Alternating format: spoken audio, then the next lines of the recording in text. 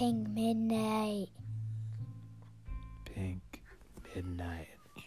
Pink midnight. Beau is afraid.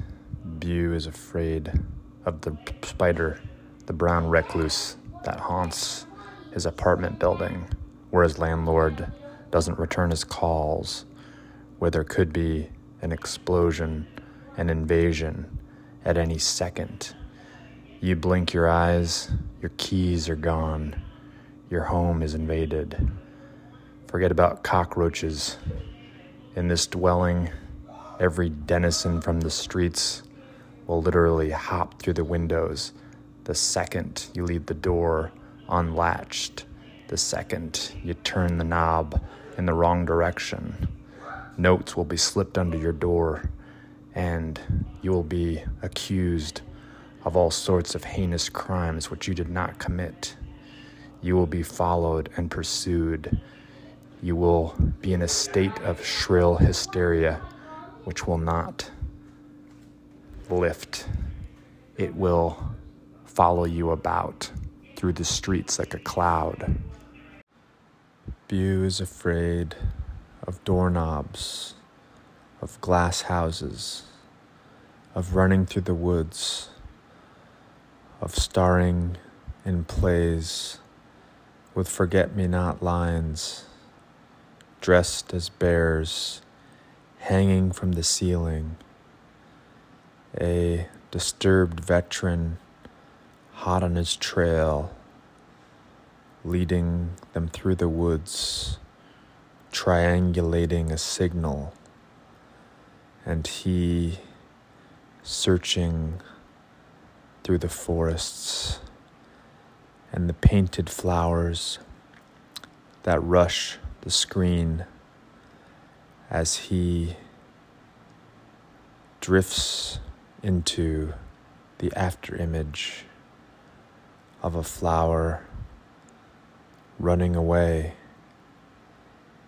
And every night they spent at his abandoned apartment made news flashes, created stains on the pavement, created a semi-bucolic life which was irritated by strange fissures and foggy notions and people in other sorts of costumes, stolen cars and drugs that seemed to emerge from hands. They led him astray. He was a sensitive soul, but he starred in advertisements. He himself was the bridge which led away into a cove where his father in the attic was summoned, a grotesque figure it seemed to some, although the clapping of the waves, the shimmering of the moonlight led him off course.